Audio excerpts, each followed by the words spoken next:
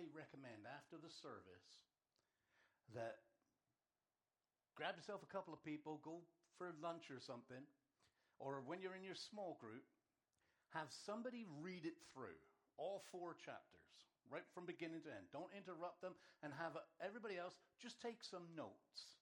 And then at the end of it, talk about the notes that you took. It's really worth it. Now, here's how you do it. Like I say, you get one person to read it, or 2 people to read it. Everyone else takes notes.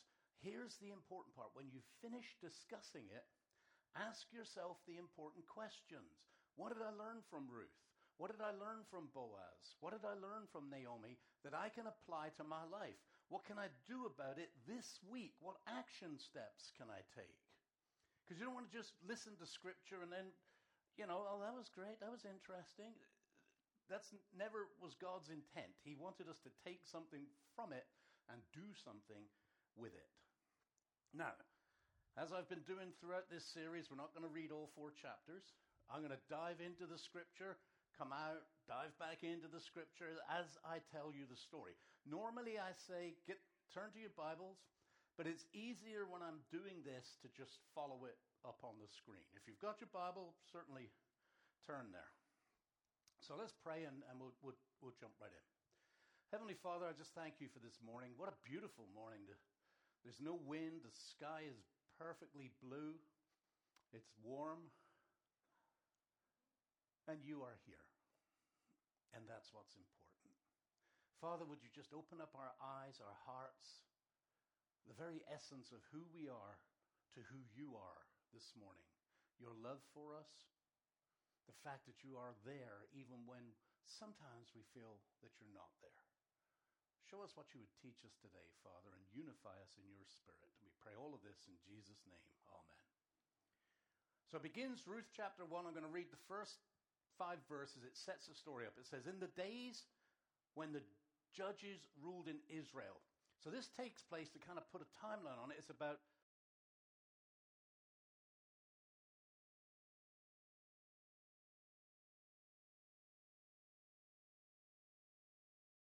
in Israel's history. They were prone to disobedience, and they were prone to the consequences of that disobedience. It says, in the days when the judges ruled in Israel, a severe famine came upon the land. So a man from Bethlehem in Judah left his home and went to live in the country of Moab, taking his wife and 2 sons with him. Moab was a country that was east of the Jordan River, traditionally Israel's enemy. Last week we talked about Abraham. I don't know if you remember, Abraham left Ur of the Chaldeans with his nephew, Lot. Lot's first child was called Moab. That's where the Moabites came from. So same root. But they've been the enemy of Israel. And they worshipped pagan gods, and they were a pagan culture. It says the man's name was Elimelech, and his wife was Naomi. Their 2 sons were Mahlon and Chilion. They were Epaphrathites from Bethlehem in the land of Judah. And when they reached Moab, they settled there. Then Elimelech died, and Naomi was left with her 2 sons. The 2 sons married Moabite women. One married a woman named Orpah, the other a woman named Ruth. But about 10 years later, both Mahlon and Chilion died. This left Naomi alone without her 2 sons and her husband. So that sets everything up. As I read through the 4 chapters, I kind of named them for myself. Chapter 1 is tragedy. It's tragedy. Can you imagine? I mean, it starts off with hardship. They're living in Judah, and there's a famine. There's no food in the pantry. So they decide, we got to move. So they move to their traditional enemy's country. So they're probably not well received there. So this hardship that they've experienced in Judah kind of goes with them, and now they're in Moab. Husband dies. We don't know what he dies of. 2 boys. She's still got her boys. Boys get married to Moabite woman. And then the boys both die. I doubt that they died at the same time, so I'm sure it was husband died, then one son died, then the other son died, and there's no children, there's no lineage. I mean, that is tragedy, isn't it? How do you deal with something like that? And so now there's 3 widows. Now, back in these days, it wasn't good for a woman to be alone. The society was not set up to care for the marginalized in society, and women were marginalized in society. So for them to earn a living would be just a terrible, terrible hardship. You had to have a man. That's the way that it was. So what are they going to do? Well, Naomi hears the famine is over in Judah. I'm going to go back to Judah. And she heads out with her 2 daughters-in-law. On the way, Naomi kind of thinks, this is probably not a good plan. These girls are still young. They need to get married. If I take them into Israel, to Judah, they're foreigners. They're not going to be accepted. They're probably not going to get married. And she says to the 2 girls, you know what? I'm going to go to Judah. You head on back to your families. You can get married again. And both the girls say, no, we're going to go with you. And Naomi says, no, there's no point. You're not going to get married there. What are you going to do? I'm too old to have children. And even if I could have children, are you seriously going to wait till they're old enough for you to get married? And so the one girl decides, okay, Orpah they're all crying, it says they're crying, gives Ruth a kiss, and heads back to her family. Now let's tell the truth. It's probably what I would have done. Like, yeah, hope it works out for you in Judah. You're right. Really not a good road for me. See you later. It's been nice knowing you. I would have probably headed back. But Ruth, in an act of supreme loyalty and kindness, says this. It's verses 16 and 17. She says, don't ask me to leave you and turn back. Wherever you go, I will go. Wherever you live, I will live. Your people will be my people, and your God will be my God. Wherever you die, I will die, and there I will be buried.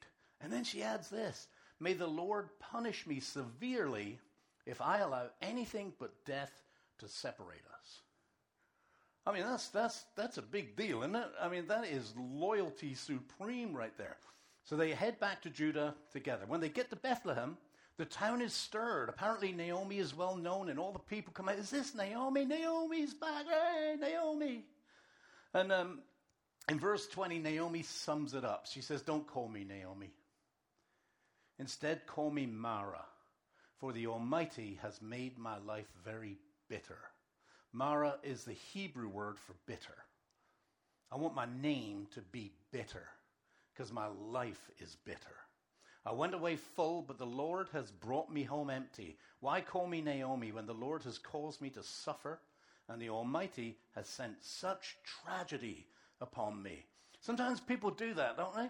You know, when stuff happens to you that really hurts you to the core and you're trying to make sense of it, even good Christian people, suddenly it's like, why are you doing this, God? Why are you doing this to me? And then chapter 1 ends by saying they arrive in Bethlehem in late spring at the beginning of the barley harvest. Chapter 2, I called this one Hardship and Kindness. So now these 2 ladies have got to try and make it on their own. Now here we get introduced to Boaz. I like the way the Holman Christian Standard Bible puts it right at the beginning, Ruth chapter 2:1. He says, now Naomi had a relative on her husband's side named Boaz. He was a prominent man of noble character from Elimelech's family. A man of noble character. That's a great subject for Father's Day, isn't it? A man of noble character. I mean, that is something to aspire to be. That people would look at you and think, man, that guy's got character. A noble character. So Ruth and Naomi, they're getting hungry. And Ruth says, I got an idea. I'll go out into the harvest fields. There's a great harvest going on. And I'll pick up the stalks of grain left behind by the harvesters. Now, that was a common practice. especially for people like this, like I say, who are marginalized. These are two widows. There's no social security. There's no support for them. They got to make it on their own. They're not getting unemployment. They're not getting welfare. They have to beg for food, or they have to find a means to get food. And very often, women will turn to prostitution. That's a way of getting money for food. But doing this was dangerous, especially for a young woman. Providentially, and I love where you see God's hand in this, the field that Ruth chooses belongs to Boaz. She doesn't know that. She goes into the field, she's going behind the harvester, she's picking up the stuff that they drop. And Boaz shows up at this time. He sees her. She's working really hard. He goes to the foreman. He says, who's the young woman? Now the foreman knows the story. Oh, that's Ruth. She's a Moabitess. She's Naomi's daughter-in-law. Tells Boaz the whole story about how she left Moab. She's stuck with Naomi, and now she's looking for food. And Boaz, his heart is moved by this story. Like, what loyalty? This is incredible. Why would she do this? Why would she come to this land to be a foreigner, a widowed foreigner? She's probably not going to get married. And do this. And his heart is touched by Ruth's faithfulness and kindness. So he warns the men. This is how bad it was. He warns the men, keep your hands off of her. Yeah, it was not good for a woman in these situations. He goes to Ruth. He says, stay in my fields. Don't go to any other fields. You'll be safe here. Help yourself to the water that the boys have drawn, and we'll take care of you. And in chapter 2, verses 10 and 12, it says, Ruth fell at his feet and thanked him warmly. What have I done to deserve such kindness, she asked. I'm only a foreigner. Yes, I know, Boaz replied, but I also know about everything you have done for your mother-in-law. I have heard how you left your father and mother and your own land to live here among complete strangers. And I love what he says here. May the Lord, the God of Israel, under whose wings you have come to take refuge, reward you fully for what you have done. He's praying over is what that is. May God bless you for your kindness and your loyalty. And then later Boaz invites her to eat roasted grain with the harvester. She eats all she wants. She's got food left over, puts it in a bag. And Boaz goes to the harvesters. He says, we're going to let her go to when we've harvested and we got the sheaths. How do you pronounce that word? Farmers? Sheaths. Thank you. Sheaths. Sheaths. Let her pick from there and drop extra on the floor. He said, make sure there's plenty of food there. I'm going to take care of this young lady. I'm going to keep her safe. And again, he tells them, keep your hands off of her. So she goes home to Naomi. She's got all of this grain, and she's got some cooked grain from the meal. And Naomi's like, where did you go? She says, I went to this field, and it was this guy called Boaz. And right away, Naomi's like, Boaz? He's a relative of ours. He's one of our redeemers. What chance? Wow, that's so good. And then she tells her, he fed me, he protected me, he told me to come back and stay with his harvesters until the entire harvest is complete. And then Naomi says this in verse 20, may the Lord bless him. Naomi told her daughter-in-law, he is showing his kindness to us as well as your dead husband. That man is one of our closest relatives, one of our family redeemers. Now we're going to talk about family redeemer in a minute. There's some interesting things in this story. Chapter 3. I call chapter 3 hope. They got a light. They got some hope. This is where it begins to get good. It says one day, timeline, we have no idea. One day. So this has been going on. One day, Naomi said to Ruth, my daughter, it's time that I found a permanent home for you so that you will be provided for. So Naomi comes up with a plan. I had a plan for you, Ruth. You've been faithful to me. You've been loyal to me. I got a plan. She tells Ruth, clean yourself up. Don't dress like you're in mourning. Take a bath. Put on perfume. dress in your nicest clothes. You wouldn't do that, would you, woman? No. She says, Boaz is going to be working hard all day at the threshing floor. When he lies down to sleep, sneak on in there and lie down at his feet. He'll tell you what to do. Ruth agrees, follows her instructions. And I love this.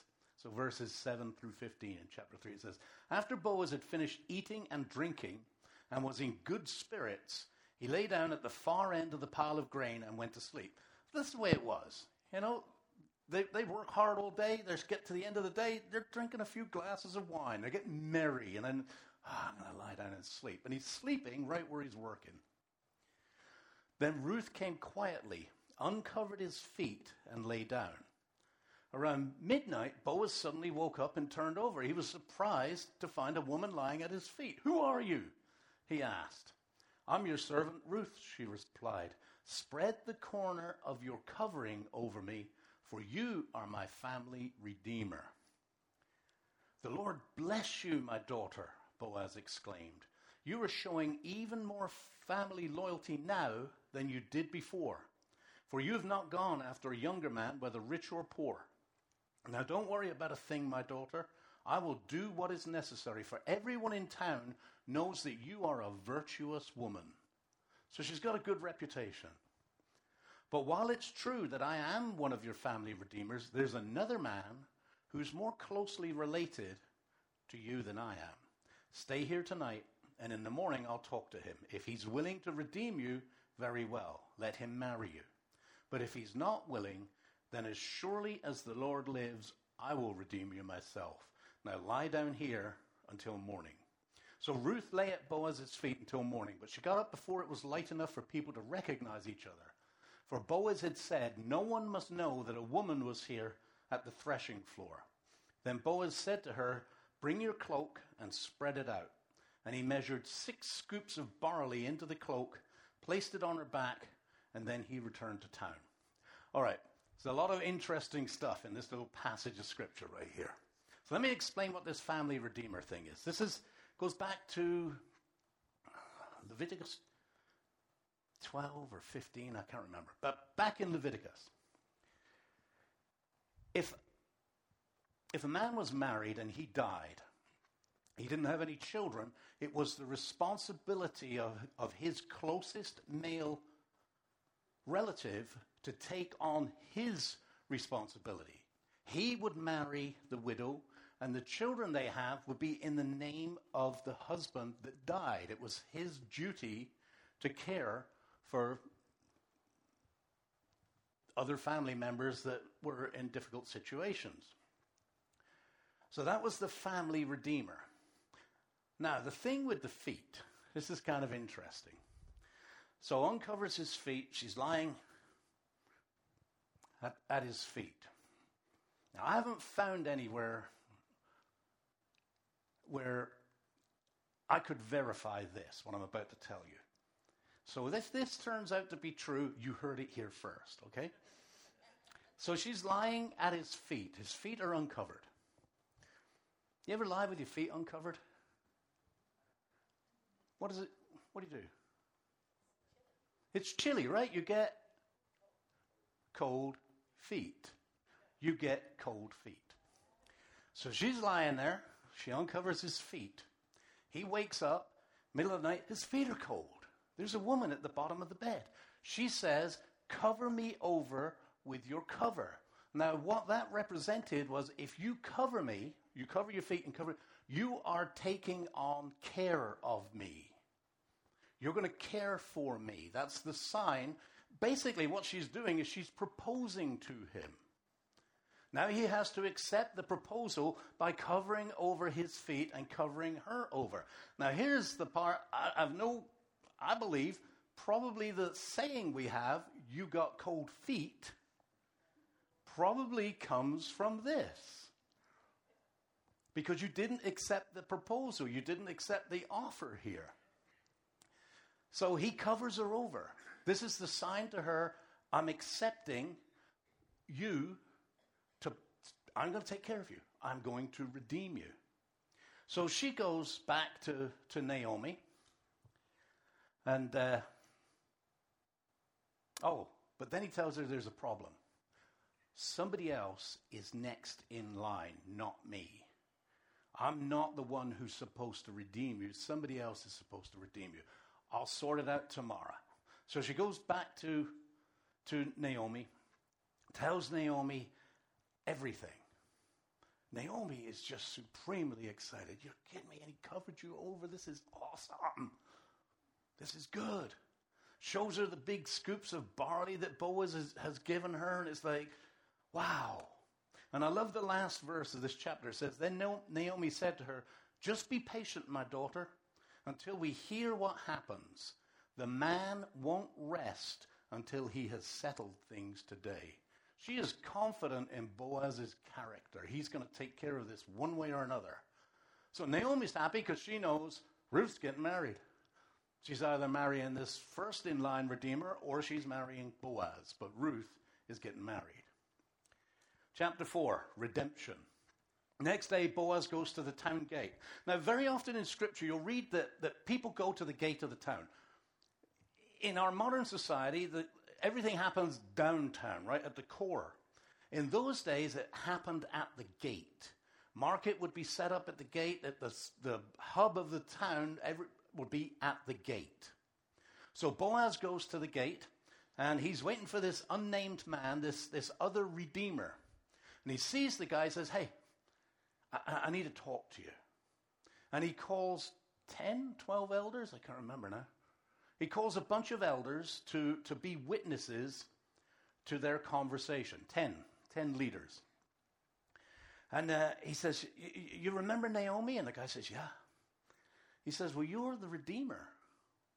She wants to sell her land and be redeemed. And the guy's like, this is an opportunity here. He can buy the land, but he also takes on the care of Naomi. But Naomi's old. She's not going to have any children. There's no worry to his inheritance going in the wrong direction. He thinks to himself, yep, sounds like a good deal. I'll do it. And then Boaz plays his ace card. He says, you also get the foreign girl, the Moabitess. And you'll have to be her family redeemer. That means you honor her husband's lineage. You have children with her.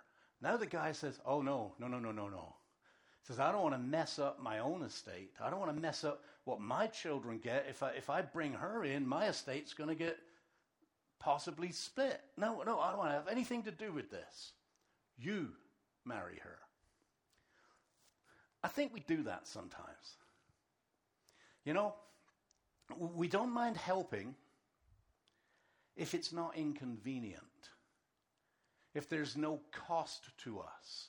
And if the cost or potential cost is big, the less likely we are. Well, somebody else, let me pray for you. Maybe somebody else can help you with that. I'd like to help you. I just can't help you right now. I'm sorry.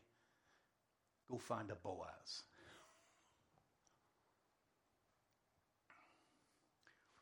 Then Boaz said to the elders in the crowd standing around, you are witnesses that today I have bought from Naomi all the property of Elimelech, Kilion, and Mahlon. So all 3 husbands. And with the land I have acquired Ruth, the Moabite widow, to be my wife. This way she can have a son to carry on the family name of her dead husband and to inherit the family property here in his hometown. You are all witnesses today. Now, for Israelite people and the people of Judah, family name was massive. It was the sign of God's blessing that you would have your family name continued on, ancestry. It was massive for them. But he is going to marry a foreigner.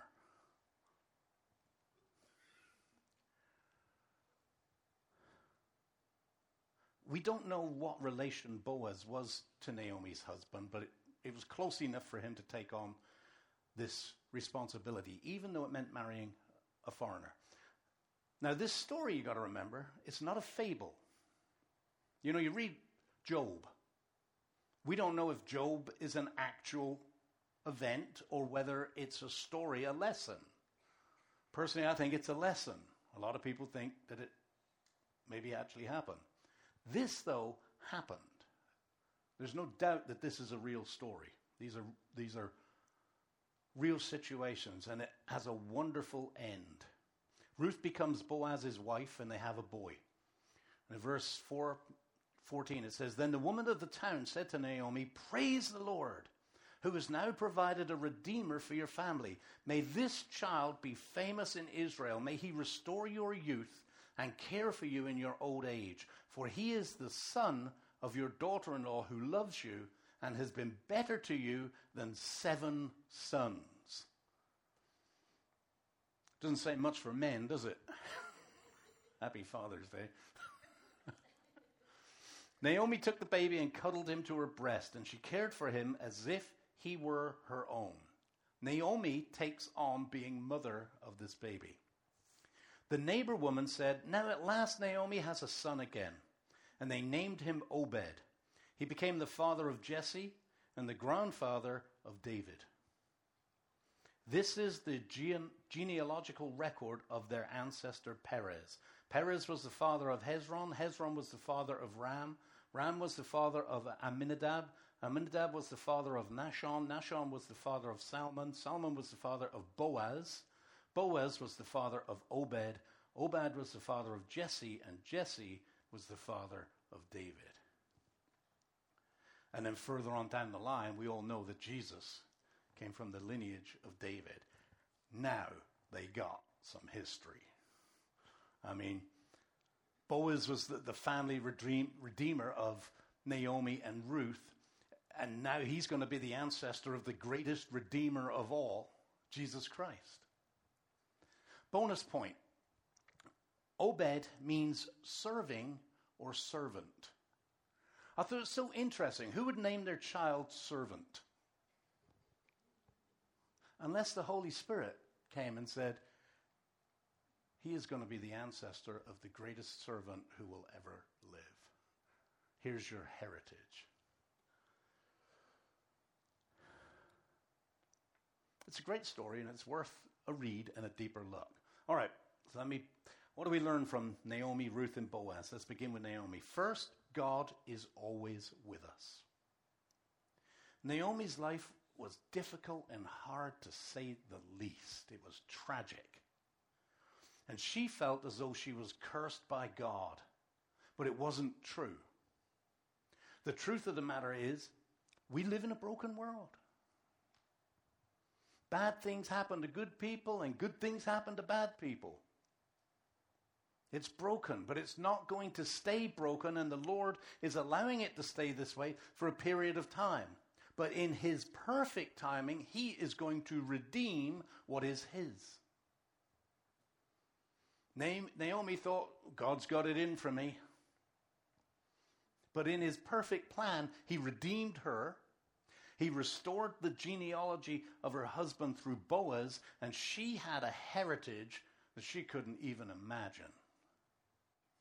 We don't always understand what God is doing, especially when life gets tough and things happen and we can't make sense of it. And sometimes when those things happen and they hurt us, how hurt must she have been? Her husband, and then her son, and then her other son, and no grandchildren. Love grandchildren.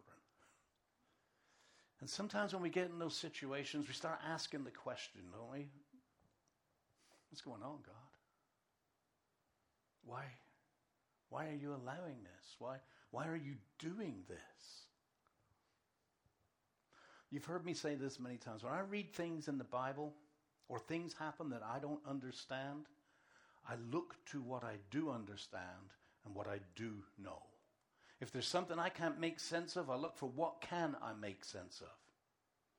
Sometimes things happen and I don't understand why they happen, but this is what I do understand. I know my God is a loving God. I absolutely know that. I know my God has my best interest at heart. And even in the middle of difficult circumstances that make no sense to us, he is with us. He doesn't abandon us. He doesn't leave us. He is right there with us, walking in the pain, walking in the hurt. And when you look at this story, the Lord's providence, I mean, Ruth and Naomi just happened to return at harvest time. Ruth just happens to choose Boaz's field. Boaz just happens to show up when Ruth is there. I mean, God's providence is all the way through this. Boaz just happens to take a shine to her. If you're struggling today, you got things going on in your life, ask the Lord to open your eyes that you might see him around you. And you need to know that no matter what you're going through, God is with you. You are precious to him, and he walks with you in your pain. Second thing we learn from Naomi, people are important. You got to be part of God's community. Ruth was her community. The people, when she came back to Bethlehem, hey, Naomi's here. At the end, when the baby's born, who's praising? It's not Naomi. It's all the women in the town. You got a baby. This is awesome. God is going to restore you. He's going to bring your youth back to you. You got someone to look after you when you get old. Even when my name's Mara. I'm bitter. Sometimes we need people to just carry us through the pain, don't we? We need people to carry us through when things are tough and time, it's just,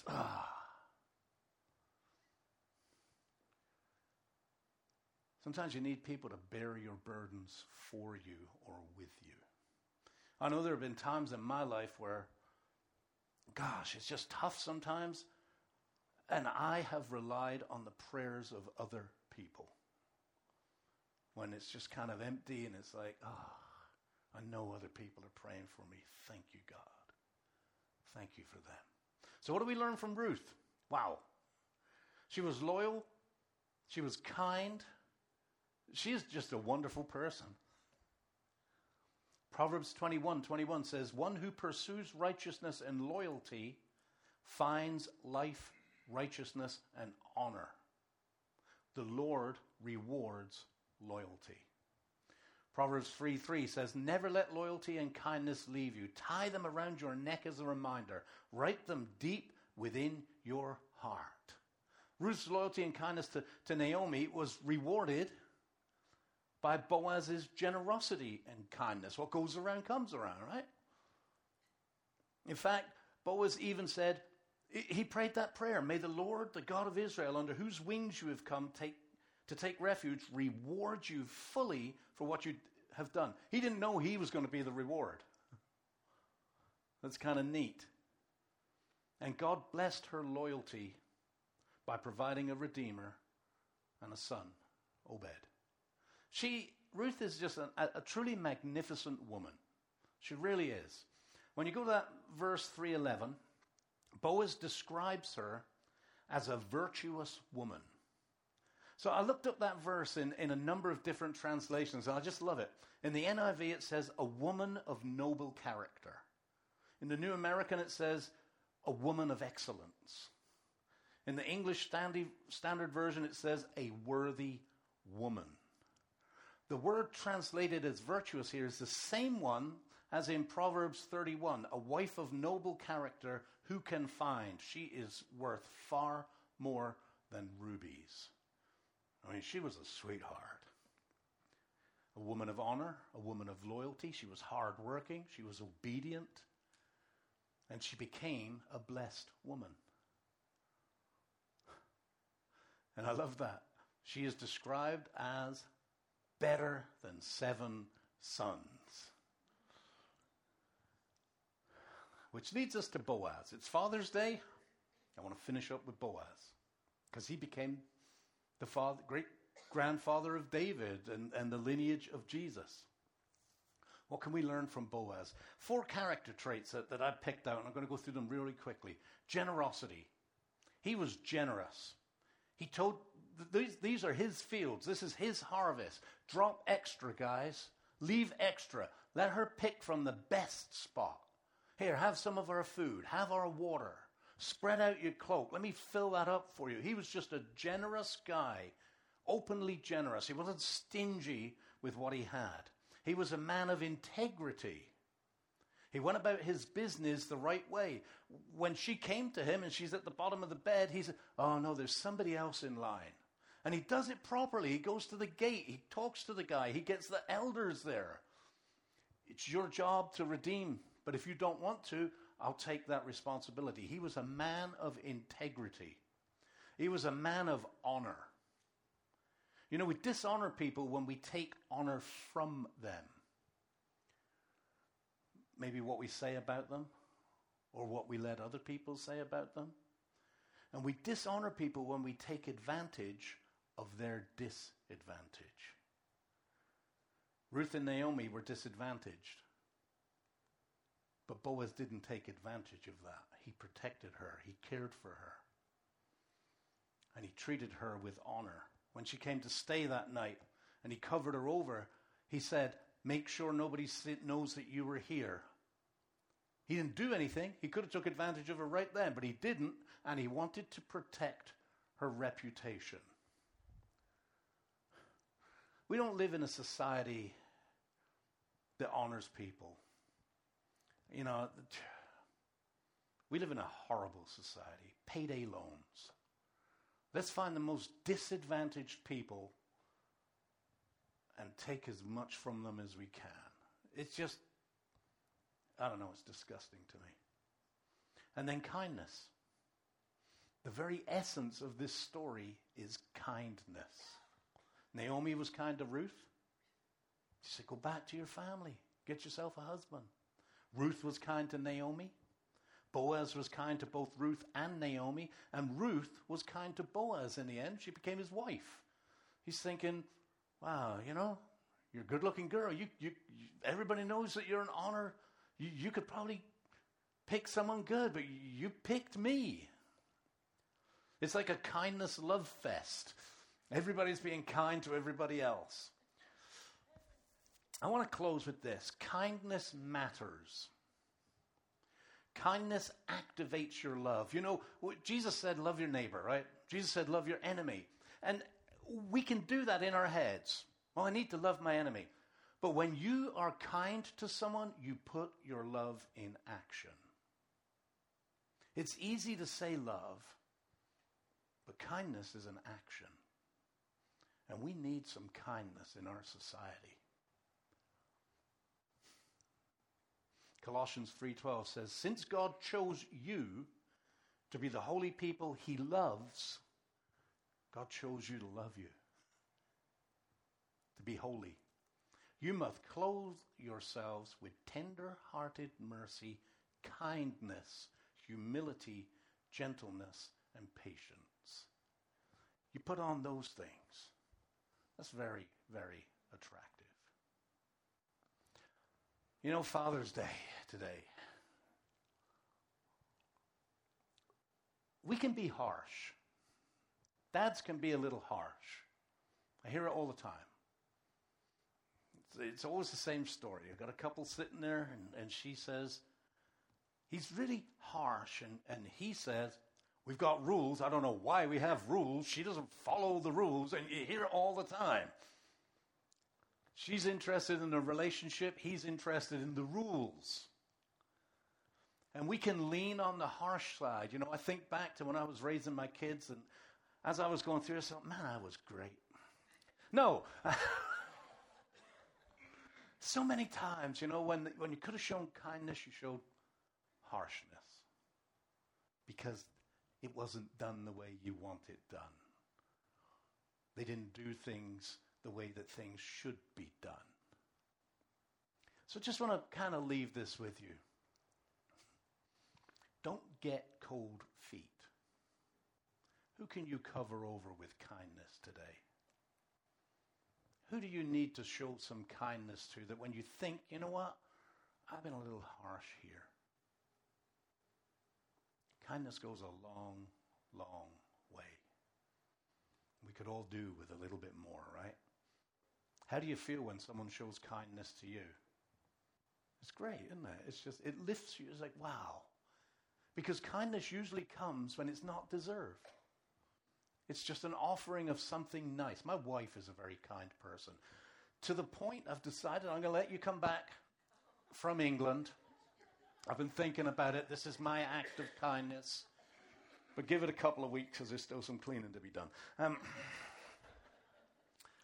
But think about that today, all right? As we leave here, I just want you to pray, what is your action step from this story?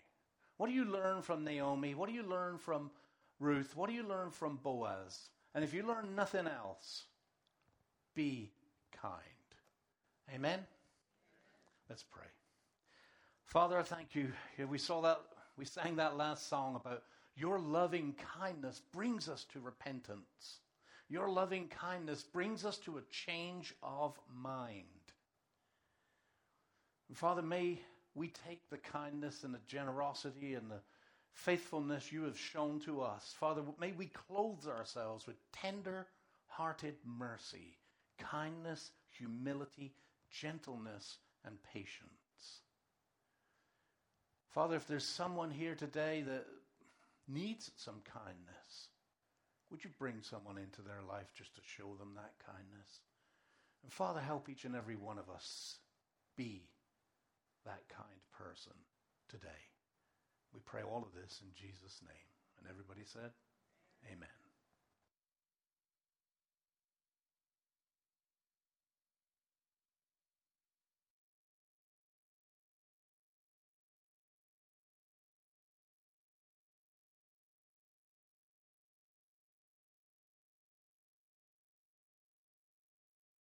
Didn't think through about getting the wireless mic, so sorry about that.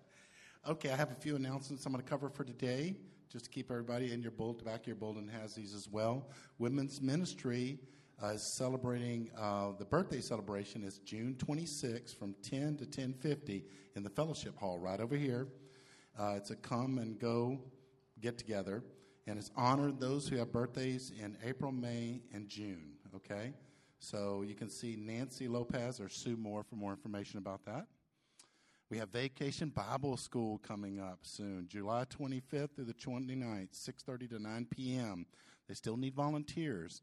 If you've never done this before, trust me, it'll be a life-changing experience for you if you go help those kids and show them the love that Christ has and be kind to them, as we were talking about earlier.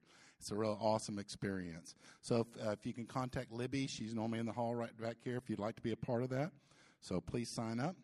Also, Hutchins, Kairos, don't forget that. We had our second meeting in here yesterday. We had close to 40 people, 35, 40 people in here in our team meeting. Becky's joined the team. That's really awesome.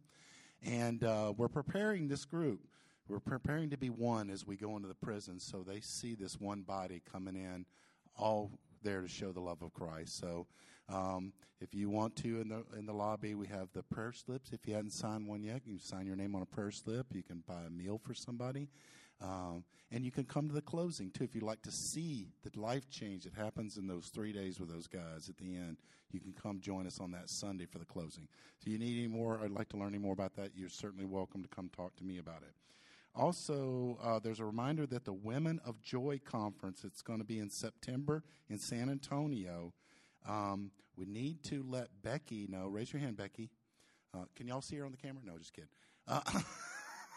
Need to let Becky know if you want to be a part of that because you'll get the $10 saving on the price. She needs to know by tomorrow. So it'd be great if you go see her today or call her today and let her know that you want to be a part of that. I'm sure it's going to be an awesome conference, okay? If you're visiting here today, if you're new here, there's a card that we'd love you to fill out and tell us about your visit.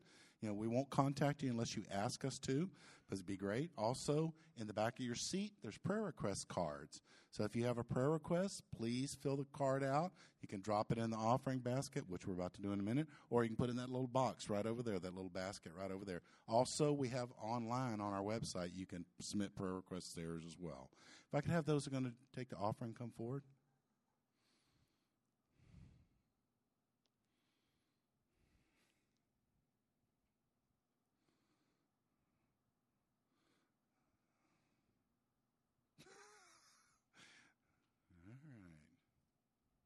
Let me pray for our offering this morning. Heavenly Father, we just thank you for this message today about kindness, Lord. We thank you for your love for us. Lord, right now, we would just ask that you take this offering that we're bringing to you, this our tithes and our offerings, Lord, and that you use them for the kingdom work that needs to be done here. As we've said in the past, you don't need our money.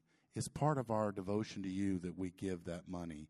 It's part of our tithe to you, Lord. So I pray that you use them in a powerful way. You multiply them just like Jesus multiplied the bread and the fish, Lord, and that you use it for your kingdom growth and your work and your discipleship that happens at this place and around us and over the internet, Lord. We just ask for your blessing on it. It's in Christ's name we pray. Amen.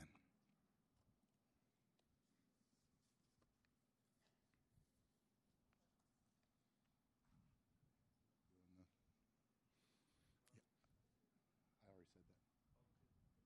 You weren't paying attention.